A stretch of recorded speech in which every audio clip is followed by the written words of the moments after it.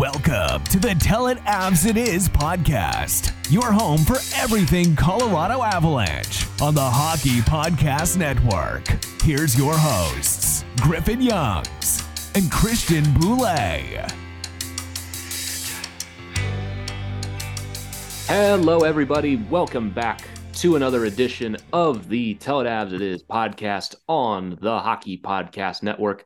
I'm Griffin Youngs, joined by Christian Boulay. As always, the milestone has finally been hit. Jack Johnson has scored another goal for the Avalanche, his second goal in 4 games with the Avs. I mean, we've been waiting for this one for a long time. He went 150-something plus games without a goal, and now he's got 2. There's nothing else to talk about really on this episode. So how are we feeling about Jack Johnson getting hot going into the playoffs? He low-key has a chance to get to 5. Low-key. And that seemed like, that seemed like an enormous milestone for Jack Johnson. But he gets his second goal.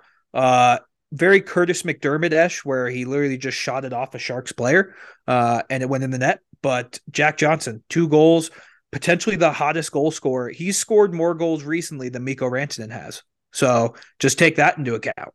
Yeah. I mean, who really is the better goal scorer? What is Jack Johnson's shooting percentage this year? I would have to find it, but I imagine it's incredibly high because he's just a natural goal scorer. And he misses the net a lot. So, yeah, I mean, how many shots is he really getting on goal? Yeah. It's 2.4%, which is higher than I thought. It's lower than his career average. So it's still time, man. What's his career average? Like 5? It's like 4.7. So it's still going to start going back up according to regression and percentages and all the other fancy math talks.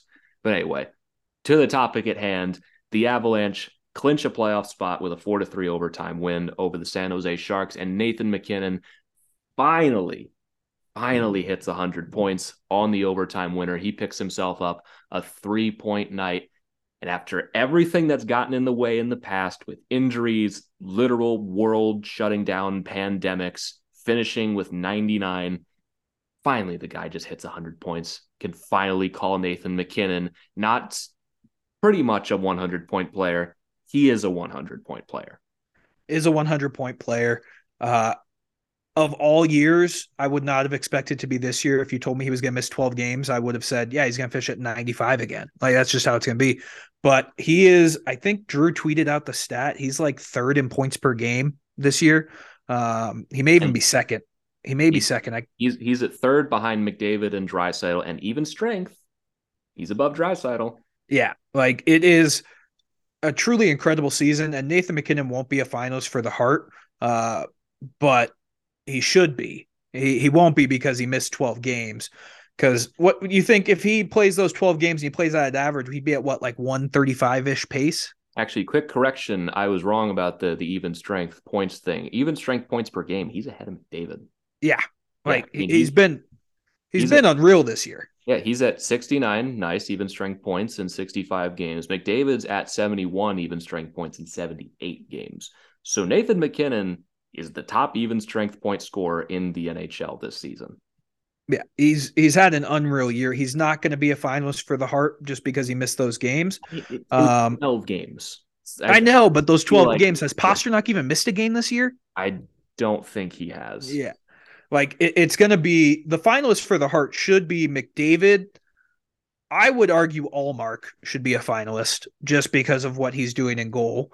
And then throw in Pastrnak or Robertson. I think those are your top 3. I think this is one of the deepest Hart pools we've seen. It's a shame that the conversation's just not interesting because McDavid's unanimous MVP. If you're voting anyone else number 1, you're trying to be different and you're trying to be weird and get attention. It is McDavid. But second, I mean, I think you could throw Matthew Tkachuk in there if the Panthers end up making the playoffs. I'd throw Jack Hughes into that mix as well. Nathan Hughes missed too many games. Yeah, that might be a thing as well. But I still think when he's played, he's been that important for the Devils. Same story for MacKinnon. We were talking about Rantanen for so many months and how important he's been to this team. If the Penguins still end up making it, Crosby is going to get on ballots. He's not going to probably get nominated, but he's going to get on some ballots. Well, without a doubt, he will. That's just the it's the legacy thing for him. But yeah, it's a shame because Nathan MacKinnon's having an unreal season. And if he would have and you can't say just would have stayed healthy, like 12 games in an 82 game season is not that much to miss. But that's going to come back to bite him in the ass because I don't think McDavid's missed a game this year, has he? I don't think so. He's played 78 games. I believe Yeah. the Oilers have 4 games left, so Yep. he has not missed a game. I mean, another guy like Nikita Kucherov has 106 points. And like I don't think anyone has ever brought that up at any point this season that Nikita Kucherov's been playing this well. I mean, it's a deep heart race. It's a shame because MacKinnon might not even get nominated. He might not even make the top 3, which is a shame because he's been so lights out. And you could tell when he scored that overtime winner, there was a little extra celebration behind that. Oh, yeah. They act like this stuff doesn't matter to them, like all these milestones. Like, yeah, they'd be nice. You can tell the 100-point thing has bothered him for a while. Like, remember when he was at 99, that last game of the season, the year he should have won MVP, and they're just feeding him that puck over and over. He just couldn't get it. He was pissed after that game. Without a doubt. I mean, it's a milestone.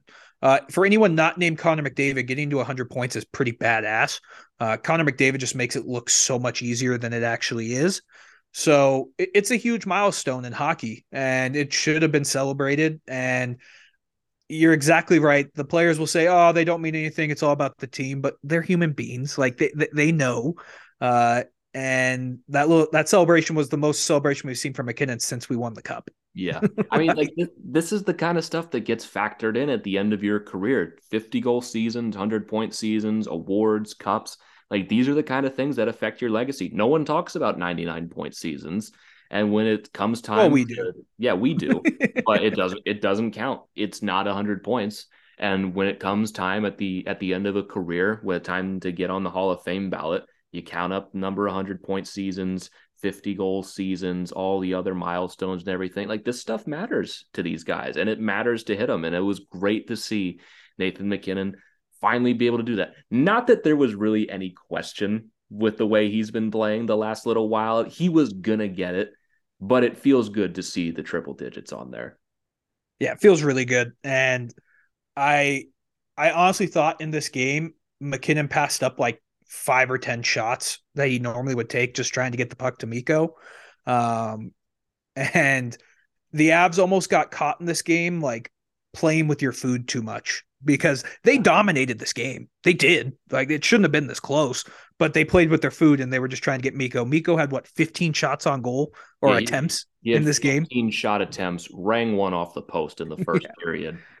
He's looking for 50. He's probably still going to get it, but we're still sitting at 49 right now. Like they were feeding him that puck, and the Sharks, they're an NHL team with NHL players. If you get caught out there chasing milestones, you're going to see exactly what happened in the third period in this game. You're going to see exactly that. So we got one milestone checked off. I imagine we'll get the second one today by the time you're listening to this. I think Mikko is going to score in the game this evening. So it's going to happen. And Mikko still has an outside shot at 50 or 100 points as well. He's at 94 now after last night's game, 94, 95. He picked up a couple assists. He's at 94. We have 6 games left. He needs to be a point per game in the last 6 games. So if he has another big night against the Sharks, and we have another game against the Ducks too, there's a real shot he can get to 100 as well.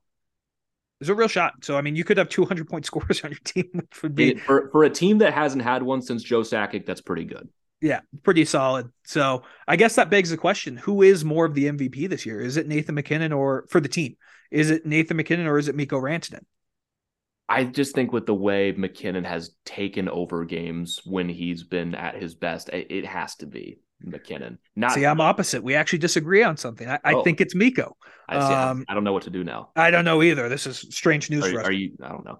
Yeah. Go ahead. The reason why I think it's Mikko is because Mikko kept this team afloat in December and January. Has MacKinnon been the better player overall? Yes, but most valuable, I'd give it to Mikko because without him, who knows where we probably aren't clinching a playoff spot at this point if it's not for Mikko Rantanen and what he's done this year.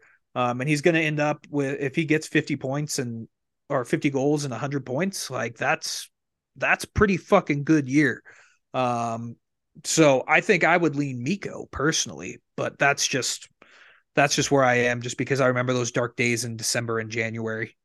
Yeah, I mean, I look at it in the opposite way of when McKinnon goes out, we're looking at Rantanen to pick up that slack. Whereas if it's the opposite, we're just expecting McKinnon to stay the same.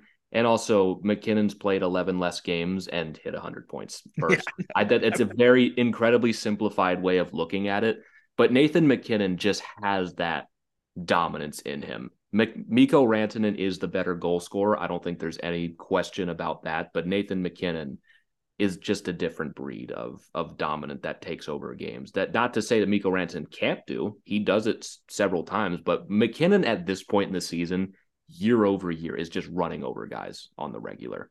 Yeah, I mean, I totally get where you're coming from. I think we've seen from Mikko this year, like he has that in him, and he can take over games when he wants to. I think it's honestly, though, when McKinnon's on the ice, it's hard to have two of those players on the ice at the same time. Yeah, and it's why they're both so good, because they have each other. Right. So that's just me personally. I'd go Mikko, you'd go McKinnon. I don't think either of us are wrong. I just think it's a matter of choice. As you can see from this, this game was against the Sharks was a game. The Avs, like I said earlier, I thought they dominated large portions of this game. And all of a sudden in the third period, we're looking at a tie game. And I was just like, what the fuck's going on here, man? Yeah, the first period of this game, the Avalanche are up 2-0 in the first 7 minutes. Like you're thinking this is going to be another 6-1 outing where they're just running over an inferior team. No one will ever say that they're just waiting for the playoffs to start. But when you're playing the Sharks, when the playoffs start in less than 2 weeks, your adrenaline's not going to be there in this game. They're chasing milestones as much as they'll say that they're not. They are. Mikko had... Oh, it was so obvious they were in this. Like Mikko Rantanen does not get 15 shot attempts in a game normally. Right. Like that's not an accident. Like they're trying to get Mikko to 50. And the Sharks, for some reason, and towards the end of the season, have actually been a lot better than they've been all year and are catching a lot of teams off guard. And the Avalanche in the third period were bad. Like they just were not there, and the Sharks were pushing them back in their own zone. Yeah, it was just such a weird game, because I really didn't hate a lot of the things the Avs did in this game.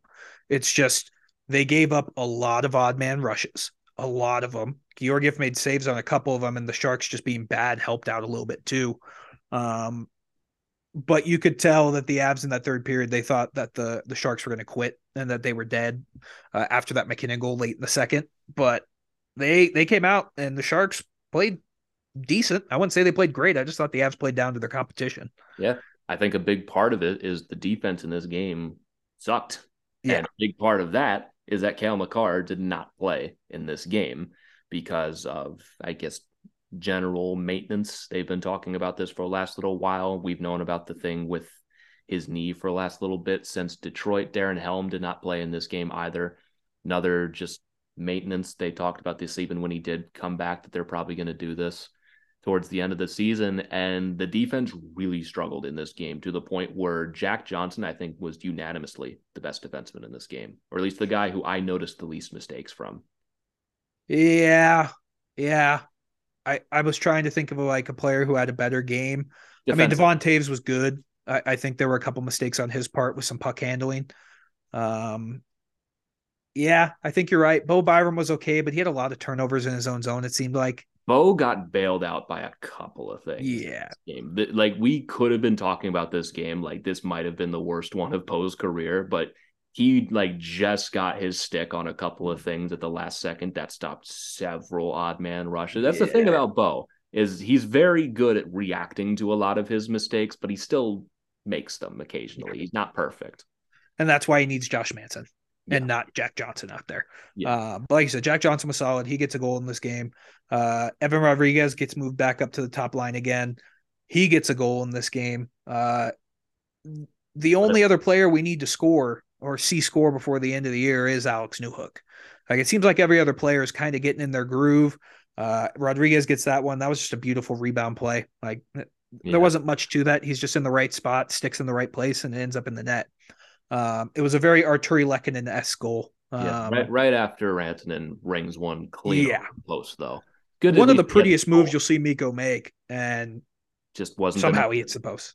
Just wasn't the night for 50 for some reason. But at least you got something on the board after that. And it's good to see that Erod's picking it back up again right before the playoffs. Because I mean, it was kind of the same thing in Pittsburgh last year, where he wasn't much hotter than this to start the season, but trailed off towards the end and started to pick it back up in the playoffs. So it's good to at least see Erod still producing that way.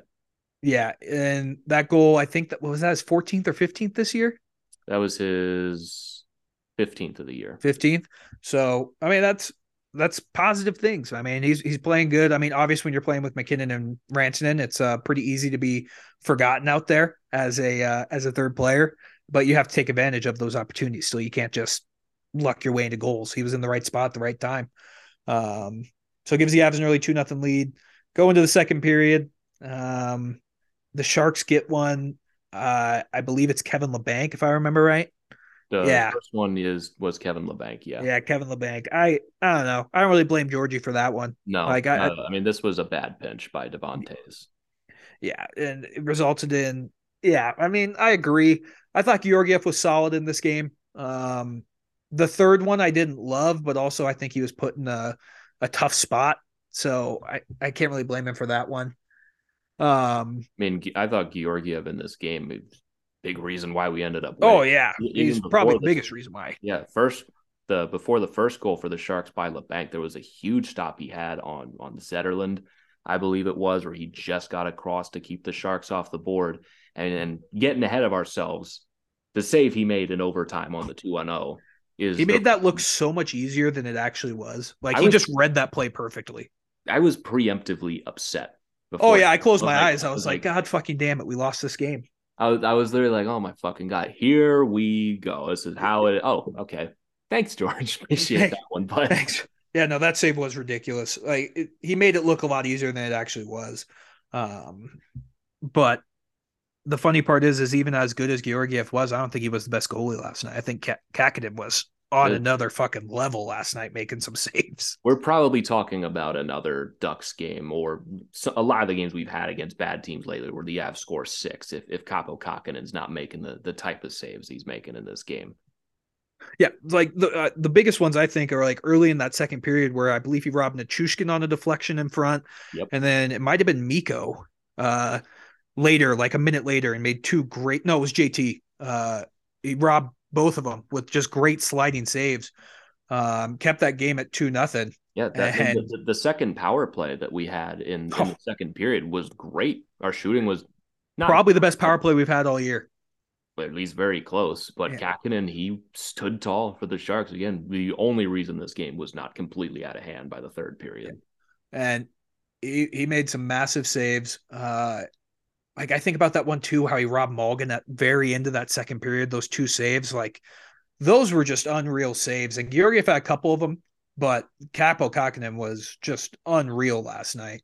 And legitimately the only reason why this game wasn't a blowout. So fortunately, was still victimized by Nathan in this game towards the end of the second period. It was a great win by JT Compher on the faceoff, Tays to Rantanen off the wall, finds McKinnon for the one-timer, which just got through Kakinen for what turned out to be a huge 3-1 lead in this game going into the second period. And the stakes coming in this game, it's worth mentioning that because of Vegas's loss to, or how does it work? Nashville. It was Calgary's loss. Calgary's loss to Chicago. So yeah, I only remember the Nashville one. It was Calgary lost to Chicago in regulation, which embarrassing. So the Avs only needed a point to clinch a playoff spot, and they're going into the third period of this game up 3-1. And so you only need one. And thank God for that, because this third period was a mess. It wasn't the Avs' best period. I mean, San Jose, I'll give them credit. Their forecheck all night long was tremendous. Like they were forechecking the shit out of the Avs, and it caused a lot of turnovers for the Avs in this game. And then the third period, it got magnified. Yeah. And didn't help that Curtis McDermott, who came into the lineup to, I don't want to say to replace Cale Makar, but because we don't have a lot of other defensemen after this, Makar's out, McDermott comes in, just takes a bad offensive zone penalty that puts the Sharks on the power play, and I believe Jacob Peterson was left all alone, and all of a sudden you've got a game. Yeah, all of a sudden it was a very quick change. That was the only penalty the Avs took all night, and it proved to be very costly because the Sharks score on that. Didn't love the PK. It was interesting. I thought it was interesting. Girard was out there with Taves to start. I would have expected Eric Johnson or Jack Johnson. Maybe they'd taken a shift beforehand. That's personally who I would have expected in there. But they just lose a guy right in the middle. I don't know how he got so wide open. Nothing Georgiev can do, and all of a sudden it's 3-2. Yeah. It's 1-goal game at that point. It's still a lot of time to go in the third period. All the momentum's on the Sharks side, and it doesn't take a lot of time for them to tie this game back up. Only 81 seconds later, Byram gets caught out on a bad shift, gets beat to the puck, and Labanc wins the battle with Sam Girard in front of the net, turns and fires it over Georgiev's glove. I feel like very similarly to the Clayton Keller goal. Like, this is just a shot you're not expecting, and also not expecting it to be this good of a shot. It is on Sam Girard to win that battle and clear that out. But of course, because it is Sam Girard, you have to justify his existence, even though Girard always gets put on the highlight reel. He was far from the worst defenseman in this game. Like, he did not have a great night, but really outside of Jack Johnson, no one on defense really did. Yeah. No one really had a good night. And I mean, this whole play gets started because Bo Byram can't get the puck out of the zone. Like, it kind of puts Girard in a tough spot. So if I had a gripe with Georgiev, that would be it. I didn't love his play on that, but who cares? He made up for it in twofold with that save in overtime. So it's 3-3.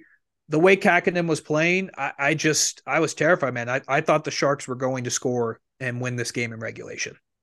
Yeah, I really did. Because there was still 13 minutes left to play, and the Sharks had been all over us. And to this point, I'm like, you just need a point to clinch a playoff spot at this point. I'll be happy about that. I mean, in the third period, kind of stayed in Sharks' control the rest of the way. Georgiev had to make some big stops. They're still looking for Rantanen at this point as well, but you get to the end of the period and clinch a playoff spot with a point. Couldn't say I was feeling that good going into overtime. This game screamed like 8-round shootout loss, but thankfully the overtime was surprisingly exciting somehow. I was not expecting that. It was a great overtime against the Sharks, but well, I wouldn't say great. The first minute and a half was reminiscent of the Seattle, where the Sharks just skated with the puck in the neutral zone. Like, the first minute and a half was shit, but the last 45 seconds were pure chaos. Yeah. And then right before the Avs, when we talked about Labanc and Jacob McDonald gets a 2-on-0 on Georgiev. Georgiev makes a great read and robs Labanc of the hat trick and goes down the other way. A terrible Erik Karlsson turnover to Devon Toews. Erik Karlsson's just trying to get 100 at this point. He does not give a shit, and I don't blame him. Turns it right over to Devon Toews, sets the stage to Nathan MacKinnon, and makes a beautiful play on the glove where he totally thinks Kakinen or fakes Kakinen into thinking he's going to shoot blocker side and goes glove right over him. Almost has like a shockingly amount of net. For how great Kakinen played in this game, he gave MacKinnon a lot of room to work with on this shot. And Nathan MacKinnon wins it with his 100th point of the season for the first time in his career. The Avs win 4-3. And for the first time, seemingly in forever, on their own accord, the Avs move into first place in the Central. They've backed their way in the first place a couple of times because of some other results, but this is the first time since October that they have actually taken first in the Central because of a win. Yeah, it was very cathartic in that experience, but to see him at the top because it has been a long road. I think I saw a stat. It was January 1st, we were in 6th place in the Central. And then 3 months later, we're in first. The job's not done, obviously, but you have a pretty favorable schedule coming down the road. You should be able to take care of business and at least maintain, you should, by the end of this week, be at 102, maybe even 103 points. Yeah, because we're at right now at 98. You win against the Sharks again, on Thursday or today, by the time you're listening to this, you're at 100 points, and you're going into the weekend with a back-to-back of LA and Anaheim. Even if you lose to LA, you should still be coming out of this weekend with 102 points. Yeah, minimum. Like it's going to be, it's a favorable schedule. You have the opportunity. The Central Division has basically been gifted to you because of, like, I wouldn't say gifted. Minnesota's been playing some good hockey, but Dallas struggling really gave Minnesota and Colorado a chance. So Dallas has really underratedly blown this. I mean, we were talking in January. It was like they were 14 points back. Yeah, like was it even more than that? Like after Chicago or something? Weren't we like a good like 15? It might have been. I almost want to say like 20 or something. I don't think it was that much, but coming out of the All-Star break, we were a good 11 points behind. And we were talking with Evan about, like, do you think they make it? And all of us were on the same page, kind of like, I don't think so, man. And it's not even just been us. Winnipeg has fallen out of this conversation entirely, which was Dallas's main competition. And they're still going to lose it to two other teams because us in Minnesota have been so great since the All-Star break. And Dallas has been good. They haven't been great, but they've been good, I guess. They've been mediocre. Yeah. Like I don't know. Like, it's just been like, I don't even know if I call Dallas a collapse as much as Winnipeg is a collapse. Yeah. Winnipeg, Dallas has just kind of been, Dallas has been kind of steadline. Yeah. As we're talking right now, Winnipeg just lost to Calgary in a massive game where Calgary lost last night to Chicago. Winnipeg could have buried them tonight. Now, all of a sudden, they're tied. And Winnipeg is in serious danger of missing the playoffs. Both teams are now at 89 points right now. I believe the Jets have tiebreaker at the moment because of, I guess, tiebreaker. Games played. They have 4 games left. Calgary only has 3. But Winnipeg very well can miss this thing, as we were talking about. That's a collapse. Dallas has just been mediocre. And it's very funny that Winnipeg still has more wins than Dallas. Which is so funny. So unbelievably hilarious that if they do end up getting passed by Calgary as it stands right now, they have 7 more wins. Like that seems a little unfair that Calgary has 12 more loser points and they're going to get in. Or I'm sorry, 6 more wins. It hasn't updated yet. But yeah, 6 more wins than Calgary right now for Winnipeg. And Dallas has the second least amount of wins, or least amount of wins, period, because I guess Seattle won last night of any playoff team in the West. Right now they have 42 and Seattle right now is at 43. It's just so weird because they still technically, like, they have more regulation wins than the Avs. So basically the reason why we're having this laugh is because if they were even halfway decent in overtime, they would have this division locked up. Well, because they have 35 regulation wins. The Avs have 32. The Avs have 40 regulation overtime wins and the Stars have 39. So the Stars just do not win games in overtime and shootouts. If anything, they've only won 4 on the entire season, while the Avs have won 8. The Stars could do anything in the extra session. They would be comfortably winning this. And do you remember? I think it was the second year the Avs made the playoffs and they lost to San Jose in the second round. I think the Avs legitimately had like 19 overtime losses. It was ridiculous. Yeah. Like, it was crazy. They could not play 3-on-3. Yeah. Like, we were ahead of Arizona just purely because we dragged games to overtime and lost time and time again. I think it was, it was a lot. I remember being like 19. Sure you can go back on the standings, wasn't it? Yeah, that was 18-19, wasn't it? Yes. And we had 14 overtime losses and Arizona had 8. And we were ahead of Arizona by 4 points. So Arizona had 1 more win than we did. But we lost more games in overtime, so we hit 90 points. Let's go, baby. Let's go. Like, it's just, it's weird. I think there probably are more instances of teams that get screwed by the loser point and we just don't even notice it. But since it's happening in the West, we're like, oh, this is crazy. Because in my opinion, like, Calgary and Winnipeg both, like, Calgary's had the worst luck this year. Winnipeg, I think, is like, they got off to such a hot start. But if you think about it, like, Calgary, I think, is the superior team. Probably. I mean, if Markstrom could just give them a save. If he gives them what he gave them tonight, they have a good chance. Yeah, like, they're going. It's so funny because Markstrom last night was terrible. Yeah. Like, just handed the Blackhawks a win, basically. And today, he's excellent. And Winnipeg, I think maybe this is just what we can expect out of the Jets at this point. They always are going to start the season hot because of Connor Hellebuck. Then they ride him into the ground. And the second he comes back down to pedestrian, they're not going to do anything. And Josh Norrisy. Morrissey. That was fun. Remember that? The Josh Norrisy. That was fun. He's probably never going to have a season like this again. Like I think what he's been doing in the second half of the season is more likely of what we'll see from Josh Morrissey going forward, because that's what he's been his entire career before the first 40 games of this year. And to be fair, the second half of the season for Morrissey has still been really good. And if he continues like that the rest of his career, still going to be a very good defenseman. But the fact that you have wasted that season from him and this season from Connor Hellebuck, they're done.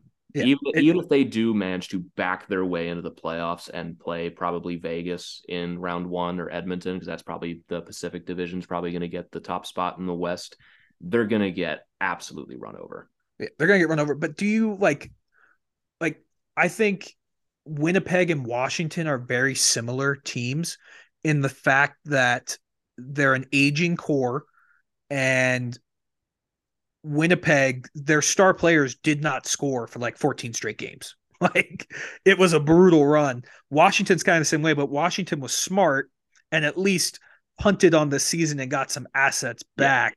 Winnipeg is going to be in a much worse scenario at the end of this year because they did nothing. They were buyers at the deadline, which at the time of the deadline, you probably should have. To be fair, they were still top three come trade deadline. There was really not much evidence that maybe they were going to take a little bit of a step back. I think both of us said, like, yeah, they might fall into a wild card spot. I don't think any of us predicted, like, this team's going to miss the playoffs or anything like that. And Washington, you can definitely make the argument that injuries derailed the entire season. Laviolette's not been a good fit at coach for this team. If they can take a step back in the offseason and get the 8th overall pick, could even be 2 or 1, so they have a 6% chance for both of those. And they managed to turn this season into getting a top 10 pick and Rasmus Sandin out of it. And all rumors out of Washington are like, this team's going to do some shit this offseason, like some big, big stuff. I wouldn't be surprised if the Jets and the Caps end up finding a way to work together this offseason and make some moves together, maybe even. Nate Schmidt coming back home, baby. Honestly, I wouldn't hate that. I think Nate Schmidt hates playing in Canada. Trade him for John Carlson and you'll be happy. Yeah. Team's been better since Carlson came back, I will admit, but Kuznetsov's probably not coming back to that team next year. There's going to be that would be the meanest thing ever to send him to Winnipeg, though. That would be so mean. Probably, but Nate Schmidt's been there for a long time. We've seen what that's done to him. So, beautiful, bright boy Nate Schmidt. I have not seen him smile in years. But did you have any other thoughts about the Avs Sharks first game other than McKinnon got 100? If you play with your food long enough, it's going to come back to bite you in the ass.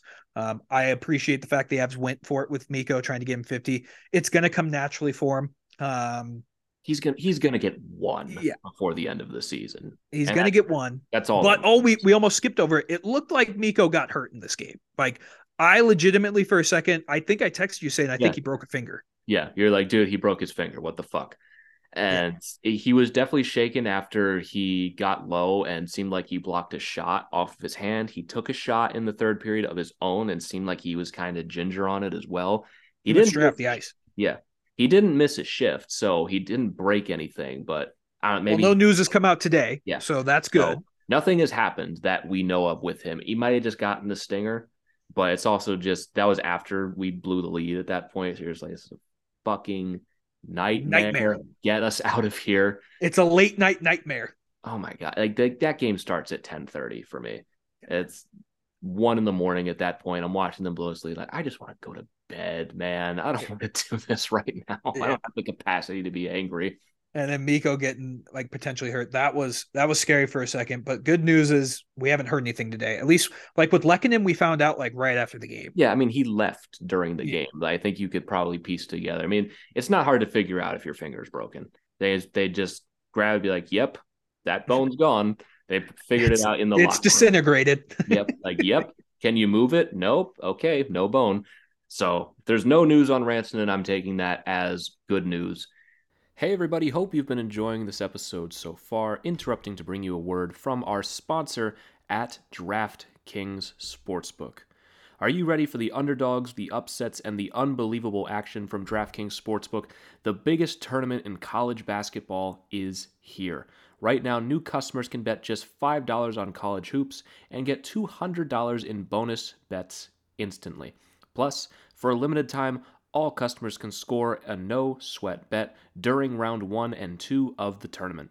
Go to the app, opt in, and place a no-sweat bet this weekend. If it doesn't hit, you'll get a bonus bet back up to $10. We've already seen plenty of upsets happen so far in March Madness as we reach the Sweet 16. All the more reason to get in on the action at DraftKings Sportsbook. So what are you waiting for? Download the DraftKings Sportsbook app now and sign up with code THPN. New customers can bet $5 and get $200 in bonus bets instantly, win or lose. Only at DraftKings Sportsbook with code THPN. Minimum age and eligibility restrictions apply. See show notes for details. Now, back to the episode. We've kind of just brushed over Cale Makar not playing in this game. I'm not too surprised by it based on what happened in Detroit where he just seemed uncomfortable. And the last couple of games, he's just seemed off. He just hasn't seemed very comfortable. We talked about Minnesota where his skating just looked off, didn't it? Yeah, and was it Dallas where he left the bench for like a little bit?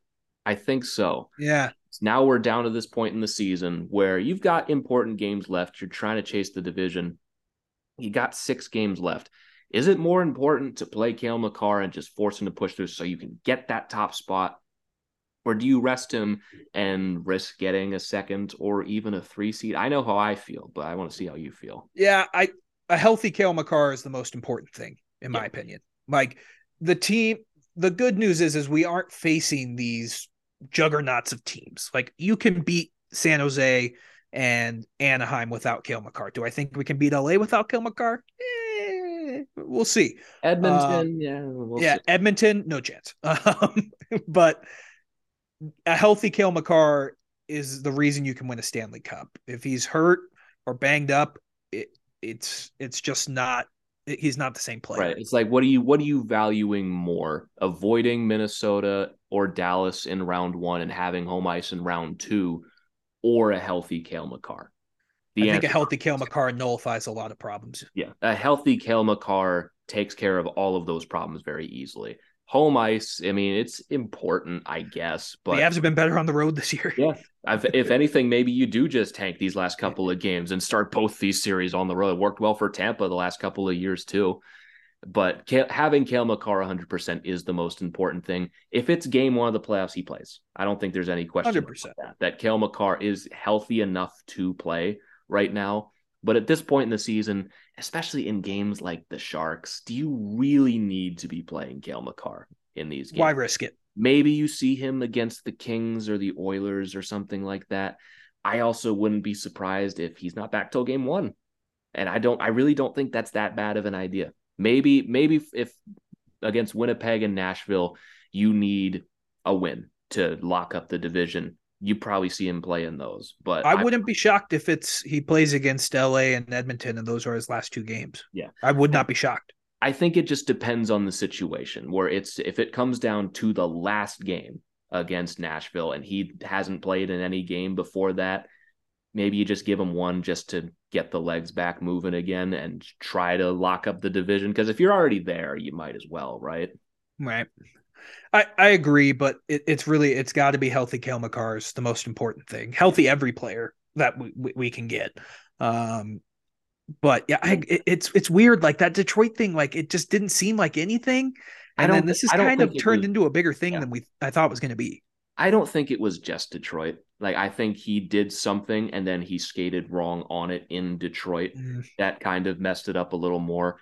It's not bad enough to keep him out, but it's not good enough where he is 100% Cale Makar, where he's most effective with his skating. Yeah, I would not be shocked if the offseason rolls around and we hear Cale Makar had like a procedure done on his knee. Like it would not shock me. it wouldn't shock me for any single person on this team to finish the season and be like, yeah, I've separated my shoulder back in like January and I've been taking the entire team just is like lined up at the doctor getting the surgery for something. Like, yeah, they pull down their shirt like, yeah, there's a bunch of needle marks in here. I've just been getting pain killing injections 3 times a game for the last several months. It's fine though. I'm going to get surgery on it and fix it and everything. Everything's just going to be. And then we're talking game 1 and it's like the Colorado Eagles versus whoever we're facing, just because everyone's still recovering from off-season surgery. Yeah. Maybe that's just what it's going to be for the next several years with this team. Team is just so battered in the playoffs. And then the first half of the year is just, well, when these guys are healthy, this team's going to get better, right? Yeah. I mean, remember Devon Taves? I think it was last year. He had off-season surgery. He missed the first like 10 games of the year. I totally forgot about that. But yeah, like even Val this season has been on and off after breaking his foot in the final and everything. I'm sure there's things that we don't even know that are bothering this team. But just because people have been so hurt, people haven't been able to even step out of the lineup for even a day. But it's I agree with you. I think if Cale Makar's not 100% for the playoffs, you're hurting your team more than going and playing on the road. Right. And playing Dallas or Minnesota in the first round isn't ideal, but you're going to have to play one of them eventually if you're going to win. Like you can't run everything based on we have to avoid this matchup. I know Seattle's easier, but that's not an easy matchup. Like that's you have a much better chance at winning that than Dallas or Minnesota. But Seattle, like they've just got that peskiness about them where they don't care. They're not, and again, perfect matchup for them to be playing the Avs, the defending champs. Nothing to lose. That is a pesky team. Oh yeah, without a doubt. And given Seattle and Denver's history of teams meeting in the playoffs, I don't love our chances in that. So, it's gonna be interesting. But it's Cale Makar gets healthy, Darren Helm healthy, Arturi Lehkonen healthy, Josh Manson healthy, Gabriel Landeskog healthy, Pavel Francouz healthy. And the good news is pretty much all of the injured players are traveling with the team right now. Bednar has made it very clear that does not mean anything and that all of them may not even play. Could see one, maybe. There's no indication on any one person over another, but they're all going, including Landeskog. Landeskog is definitely not going to play. The Bednar believes said still not close, but he's not going to play, but he's traveling. It's really just to get everyone integrated with the team again, I think, but it's at least good to see people there. Yeah, it's a full plane. So that's good news. That's weird that Bednar's still saying Landeskog's not close. We're literally 2 weeks away from the playoffs, so that could be interesting. Game 1, it's just gonna be like, all better. Yeah, he was 100% all of a sudden. Yeah. No, it'll be like 2 days before game 1. Like he may play. Play, and then he'll have 2 games or 2 goals in game 1. Yeah, so that's interesting. Josh Manson going is huge. Honestly, kind of rude of the Avs to make these players like Landy miss Easter with his family. Kind of rude. Yeah, a little rude, but he is being paid like $8 million a year, and he hasn't played. I think they understand, and he's also probably spent a lot of time with his family over the last little while. I think they can afford the sacrifice. Not Easter. Yeah, I don't have a family. So Easter probably still gonna go on there, but it's good. All those players are traveling. I honestly think the only one we could maybe see back is Lehkonen, and I still don't think he plays till game 1. Yeah. Like there's just no point. Why play him? And if his finger's not 100%, all it takes is his style of play too screams re-injury. Yeah. Especially I think it really does just come down to the situation at the end of the regular season where you're getting down to the last several games against Edmonton and Winnipeg and Nashville. Those last 3 games, if you need to win those games to lock up the division, I could see guys come back. But if you don't, or if another team pulls away at that point, I still think Manson, just because they said late March is probably going to be the first one back. I have no basis for that, but I don't know. It's just good to see that they're going on the trip at the least. It would be funny if Lehkonen and Manson played before the end of the season, just because none of us anticipated them playing before the end of the season. But the thing that's good is just the way Lehkonen plays, man. Like that, a broken finger for him scares me. But I had the same worries about Kadri and Cogliano, and they were totally fine. So, I mean, maybe it was just a freak. Maybe not totally accident. fine. Couple of painkillers, I'm sure, went into that for during the Stanley Cup final. Everyone's just going to magically be okay for game one. And that whenever our season ends in the playoffs, whether it's with a cup or otherwise, they're going to be like, yeah, I'm not going to be able to move for the next 3 months. I'm going to get this major surgery that's probably going to keep me out for a little while. 6 months minimum. Yeah, 6 months. We joked last year about how like, oh, none of these games mean anything. I kind of missed that. That was kind of low key, like nice that we could just like exactly what Boston is doing right now. Just like we already have everything locked up. Boston's ridiculous that they're doing what we did last year, except they're winning these games when they're not trying to. Yeah, like they're winning these games against like solid teams. Like, yeah, they're getting dragged to overtimes against Columbus and St. Louis. They're still winning. They're still 9-1 in their last 10. It's so funny. And they haven't had Taylor Hall this whole time, and they're gonna get him back for the playoffs. It's ridiculous. It's funny. I do miss that. Like it was nice last year, just being like, okay, we've got like 3 weeks. Was it nice? Because people were freaking out whenever they were freaking out, but I'd rather be freaking out and knowing that we're not trying than like stressing out about a San Jose game at fucking 11:30 at night on a Tuesday. 11:30 was that too late for you, my friend? It is, man. It is. But like that was low key kind of nice. I'm not gonna lie to you. Everything was already like we clinched the division and everything was good. We clinched the conference. Like life was good. Yeah, we clinched the division with like 3 weeks left. Yeah, it was great. And you know what's funny is like I forgot last year that Minnesota and St. Louis had like 114 points. They were really fucking good last year. And the Avs were just that much better. Yeah, I mean, where were they last year? They were at 113 points for Minnesota, 109 for St. Louis. The Avs were just at 119, and which could have been more if they actually wanted to get the President's Trophy, but they did not care at all. So that was great, but let's preview. I don't think we need to spend too much time on the San Jose game coming up tonight. I think this is going to be an Avs blowout. I know they already said Capo Kakinen's going to get the start again. I'm just going to say there's probably a 5% chance he repeats what he did in the game on Tuesday. I think the Avs, I think they win this game. I imagine JoJo gets the start in this game. You would think, right? You would think. I mean, you have the back-to-back coming up against LA and Anaheim. So, JoJo's going to play against the Ducks again. I feel like at this point, I mean, Georgiev set the franchise record for road wins. He's well past his career high in games played. It's a little late to be worrying about burnout at this point because it's already there. But I imagine you want to lighten it a little bit. So maybe you give JoJo the start again. And after how JoJo's played, I'm not afraid of him starting anymore. And I don't think the team would be either. I would think JoJo plays. I don't think it really changes a whole lot in this game. Might make the Avs show up a little more. Honestly, when JoJo's played, the Avs offense has been better. He's gotten like 5 goals in both games. So I would start JoJo in this game. I mean, just give Georgiev another day off before Saturday. Knowing Georgiev, he'll probably want to play just because it seems like what this has done for him has gotten him into a rhythm. Yeah, that might be the thing too. I mean, only Georgiev knows. If Georgiev feels like he needs a break, he's going to get a break. If he feels good and like he should keep going, he's going to.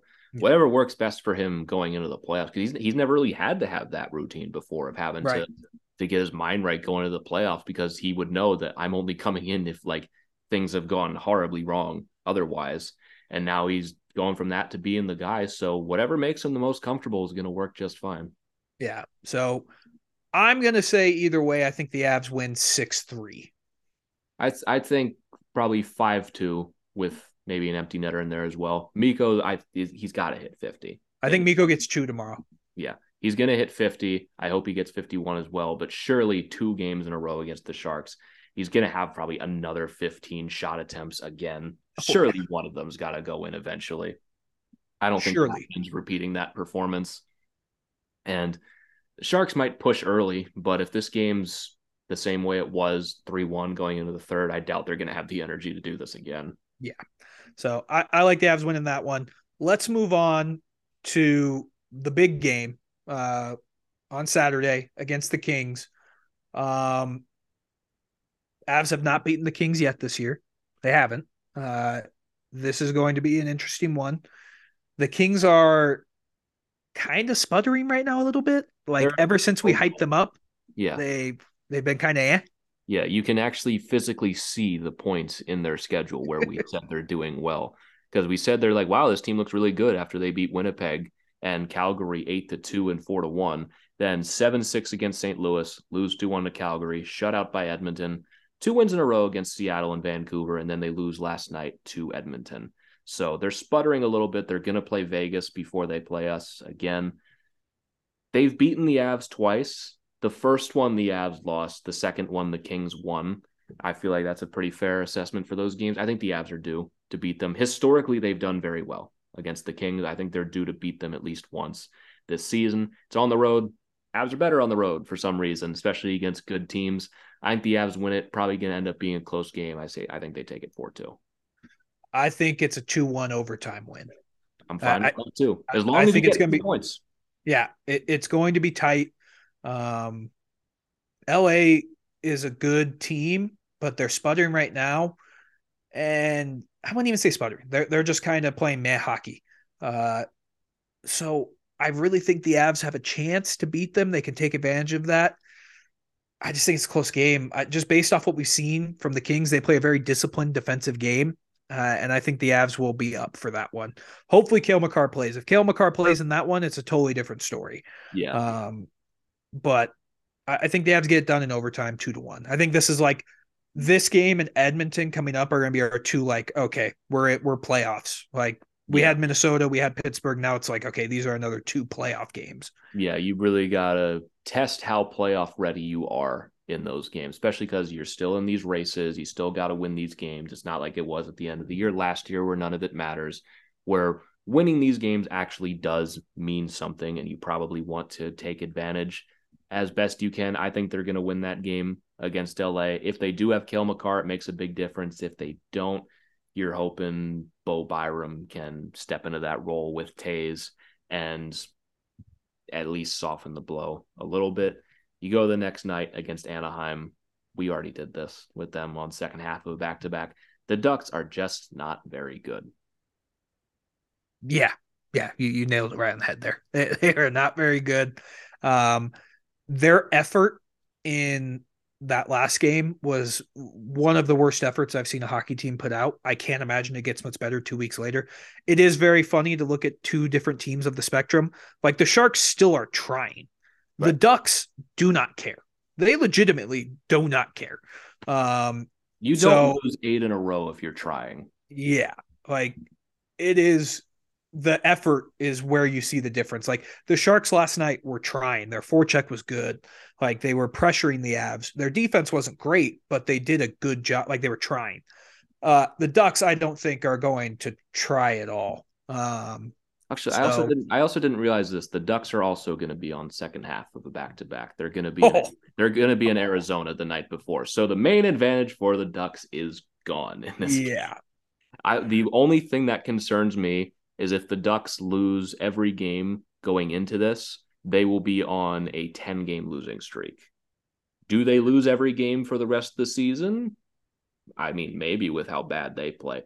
The only thing that concerns me is you have to win a game eventually, right? Eventually. But I don't think it's going to come against the Avs. I think the Avs took the Ducks lightly once this year, and they saw what happened. I don't think the Ducks can sneak up on the Avs again.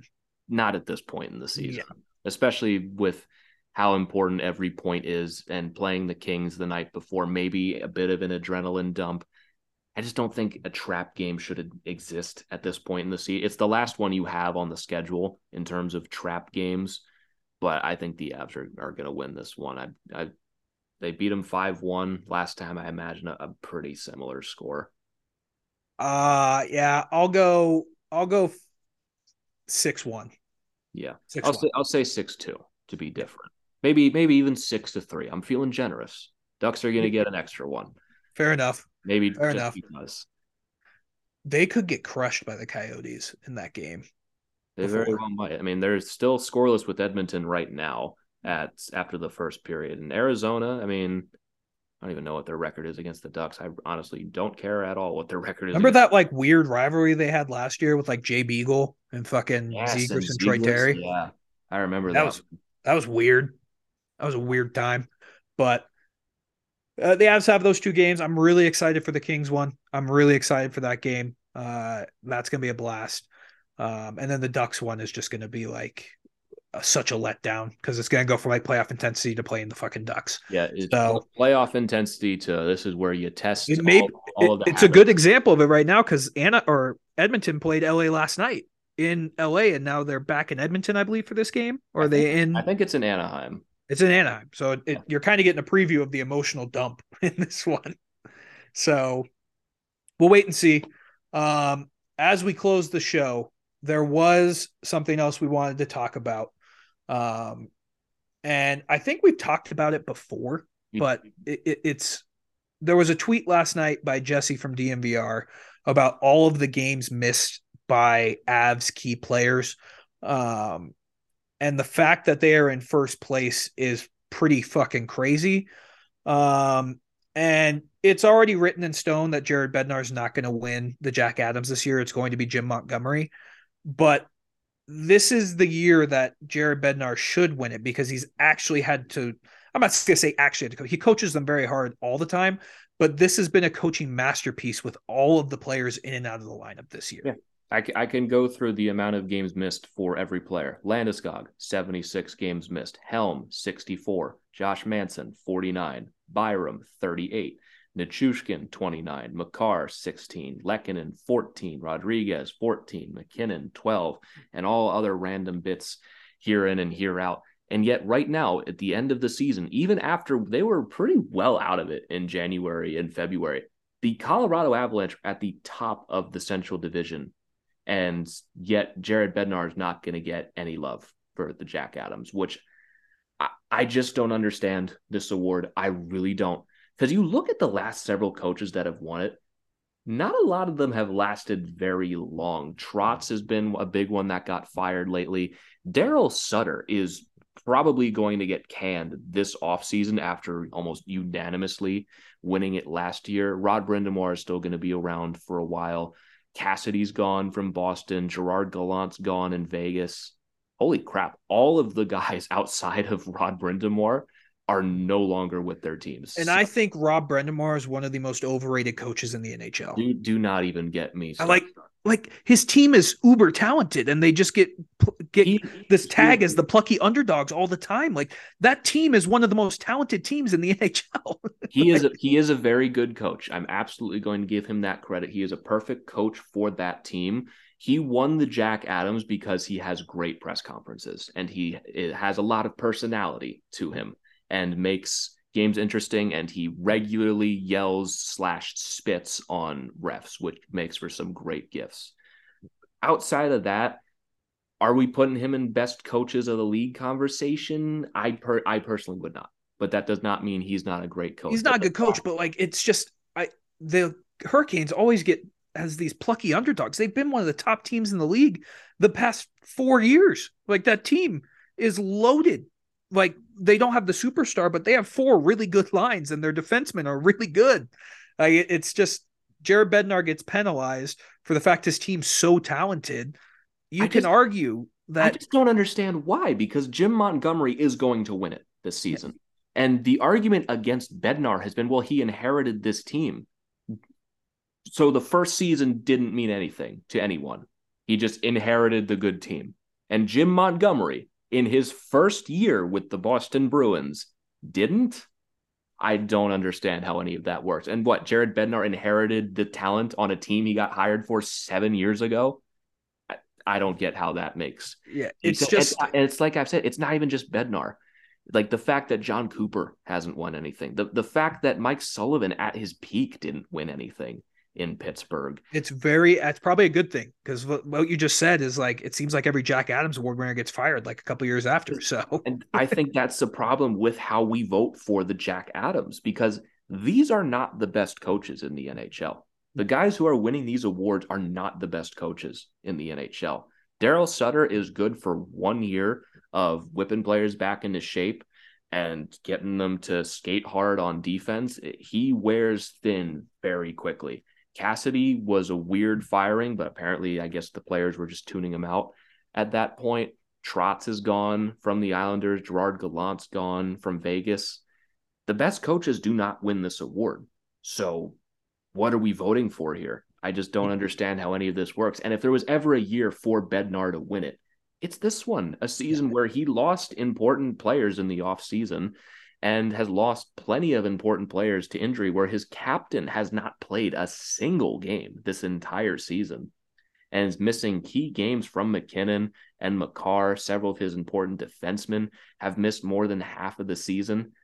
And I'm wondering if he's even going to get nominated. It's just ridiculous. Who even are the nominations outside of Montgomery that people have been talking about? Because maybe Bednar gets one, but it's got to be Dave Haxtell. Haxtell has got to be on. Should be. He should be. That's genuinely one where you're like, yeah, he probably deserves that one. If anything, he'd be my vote. Yeah, it's probably Haxtell and then Peter DeBoer, Lindy Ruff, maybe. It's just who's a new coach. Yeah. Because that's how we vote for is you're a new coach on a team that's doing well, or your team is better than we expected. I would probably lean more Lindy Ruff because no one really expected this from the Devils. Is probably going to be a finalist. Another good coach I think is a damn good coach is Dom Granado for Buffalo. He's a damn good coach. He's not going to get nominated, but I don't think anyone expected the Sabres to be in playoff contention going into the final 2 weeks of the season. Like they had a chance before they lost to Florida. But I think it's probably going to be Lindy Ruff, Jim Montgomery, and Pierre DeBoer. That'd be annoying. Maybe Bruce Cassidy. If the Avalanche finish over Dallas and DeBoer gets Coach of the Year nomination over Bednar, that's bias at that point. You're just avoiding Bednar. I think my top would probably be it's Montgomery. I forgot you said Haxtell, and I completely agree with that. Haxtell and then Lindy Ruff, and then Bednar is probably fourth. Yeah, I'd put Ruff on that list as well. Haxtell's done a good job. Montgomery has too. It's just, can we give Jared Bednar some love here? The guy has done a fantastic job with this team this season and just won a freaking cup. Is that not Coach of the Year worthy? I don't get it. Outside of the Hart and the Ted Lindsay's voted by the players, or is that voted by the media members too? The Ted Lindsay for most outstanding player, I believe, is players. Yeah. So the Ted Lindsay Award and the Hart are really the only trophies that I think really you can agree that it goes to the best player that year. Yeah, most of the time. Except when the Avs are involved. Yeah, except when the Avs are. The Norris last year went to the best defenseman in Cale Makar. It's just that's the flaw with the media being the ones who vote for this. That's why I take more seriously what the NHLPA, what the players think, because the players are the ones who really that's who should determine who wins these awards is the players. Why? And what the weirdest thing about the NHL awards, why did GMs vote for the Vezina? That is the most random thing of all time that media votes for all the other awards, but randomly general managers vote for the best goalie. Is that not weird? It is weird. It's very weird. It's so random. Why do we do that?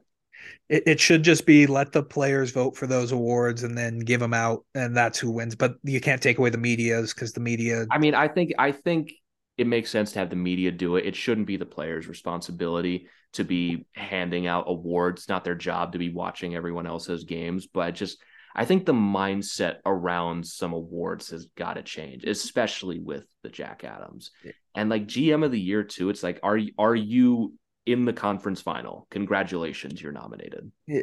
I mean, I'm actually cool with that. Yeah, which is fine. It's but it's also Lou Lamoriello won in back-to-back years over Jared Bednar and Breeze. Or Joe Sakic, not Jared Bednar. Yeah, I'm on my Bednar rant right now. But yeah, he got nominated over Joe Sakic and Brisebois and all the other GMs that actually did a good job at building their teams. And he traded for Pajot and got goaltending into the third round and won back-to-back GM of the Year. I'm so glad people don't put stock in GM of the Year. Well, I put stock in when Joe Sakic wins it. Yeah, when he wins it because he actually deserves it. Yeah. So, But my take is that GM of the year is the Stanley Cup. That's the award. that's fair. I don't disagree with that. There was something else I just wanted to fricking say and I forgot it. Oh, yeah. I'm gonna be honest. If I ever got an MVP vote, I would just I would make a mockery of the award. I would vote just the most random ballot. Like it never give me an MVP vote. You can do it once. You can one time have the worst ballot of all time. Oh, like I would just make a mockery of the award because it really is like it's hilarious. Like, imagine if you voted fucking Dallas Eakins as coach of the year, and that was your one ballot. You put Dallas Eakins as the number one for coach of the year. Like that shit would be. I would love that. Like, make like a Razzies for like the worst. Like, who do you think's been the least valuable player this year? Like, give that award out to a player. The least valuable coach, my opinion, is Paul Maurice. I think that. I don't know. Dallas Eakins is pretty terrible. There's no argument for me that Dallas Eakins has done a terrible job with the Ducks this year, but the Panthers should be way better than they are. Yeah, they should be, but also we knew that this was going to happen, so I don't really blame them. Like that would be fun if we like maybe that's what we do in the offseason. Who was the least valuable player? Yeah, like least valuable player. Who was the worst coach, worst general manager, worst goaltender? It's been either Markstrom. It's been actually Elvis Merzlikins has been far away the worst goalie. So that's an off-season idea. Let's put that in the bank for later because that would be very funny. We'll write that down for later. But that's our Jack Adams rant for now, and I'm sure we'll have another one when the Jack Adams actually gets handed out again, or when they announce the nominations for it. Because if Bednar's not on it, I genuinely don't know what else you want from the guy. I don't either. But I wanted to get that out because we had talked about it, and I was like, we're not going to forget to talk about this. No. Because then it's just going to bubble up in me until next episode, and it's going to be a much worse rant. Exactly. But I don't think I have anything else, man. No, I think we're all good for this one. The Avalanche, as it stands right now, are first place in the Central Division, and they've got 3 games before our next episode to lock that down. We should look at some of Minnesota and Dallas's upcoming schedule. Before Sunday, Minnesota will be on the road to play Pittsburgh and back at home to play St. Louis. Dallas, if I can find them real quick, Dallas will play the Flyers on Thursday and Vegas on Saturday. Kind of sucks how much we have to cheer for the Golden Knights lately, but they did a massive favor for us against Minnesota, only giving Minnesota 1 of 4 points in those matchups, which has put the Avs right back in this. You need to just do it one more time for us, just one more time. You got to beat the Stars in Dallas. You can have the top spot in the West, whatever. We don't really care at this point. Just do that for us and we'll be fine. Don't like having to cheer for Vegas, but they're doing a good job for us lately. So the Avs are going to play one of their games in hand before our next episode, and hopefully they can have at least a 2-point lead going into the final week of the season. So the winning the West is not out of the realm of possibilities, but it's very unlikely. It's right now you have 2 games in hand on Vegas and you are 6 points back. So you'd still need them to lose one, and you have to win out. I think it's that simple. It's like if you lose one, maybe you still have a chance, but you need help. You need help to win the West. If you win out, you have a shot. That's really the only way at this point, and it's not that big a deal. Just win the Central and we'll be good. So, because I mean, going into the playoffs, like we talk about all these semantics and everything. Once you get to the playoffs, you throw all this shit in the trash. The seeding, how hot you were coming in, all the regular season shit. You throw that right in the garbage. None of it matters anymore. You go into the playoffs, a team that came in hot loses in 5 all the time. There's stuff out there that none of this matters at all. Seeding doesn't matter. If you get the top spot and home ice advantage, doesn't matter. Just play well in the playoffs. That's all that matters. So let's send these people on their merry way, man. Yeah. So again, thank you all so very much for tuning in to another edition of the Tell It Avs It Is podcast on the Hockey Podcast Network. Use promo code Tell It Avs It Is on SeatGeek for $20 off your first order of $50 or more. If you want to follow us on Twitter, you can follow me at GYoungsNHL. You can follow Christian at Christian_Belay. And you can follow the show at Tell It Avs It Is. Shout out to our guy Caden for winning the bracket challenge and winning himself a jersey. And thank you all so very much for tuning in, and we will catch you all next time. But until then, let's go Avs.